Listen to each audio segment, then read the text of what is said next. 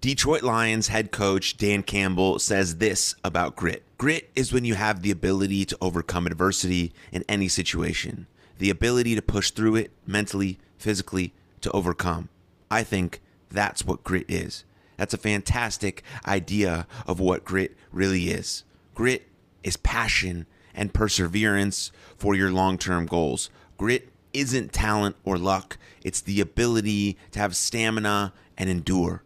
Grit is the mindset that you grow and build over time. It makes you resilient in times of adversity. It creates opportunities for you to grow.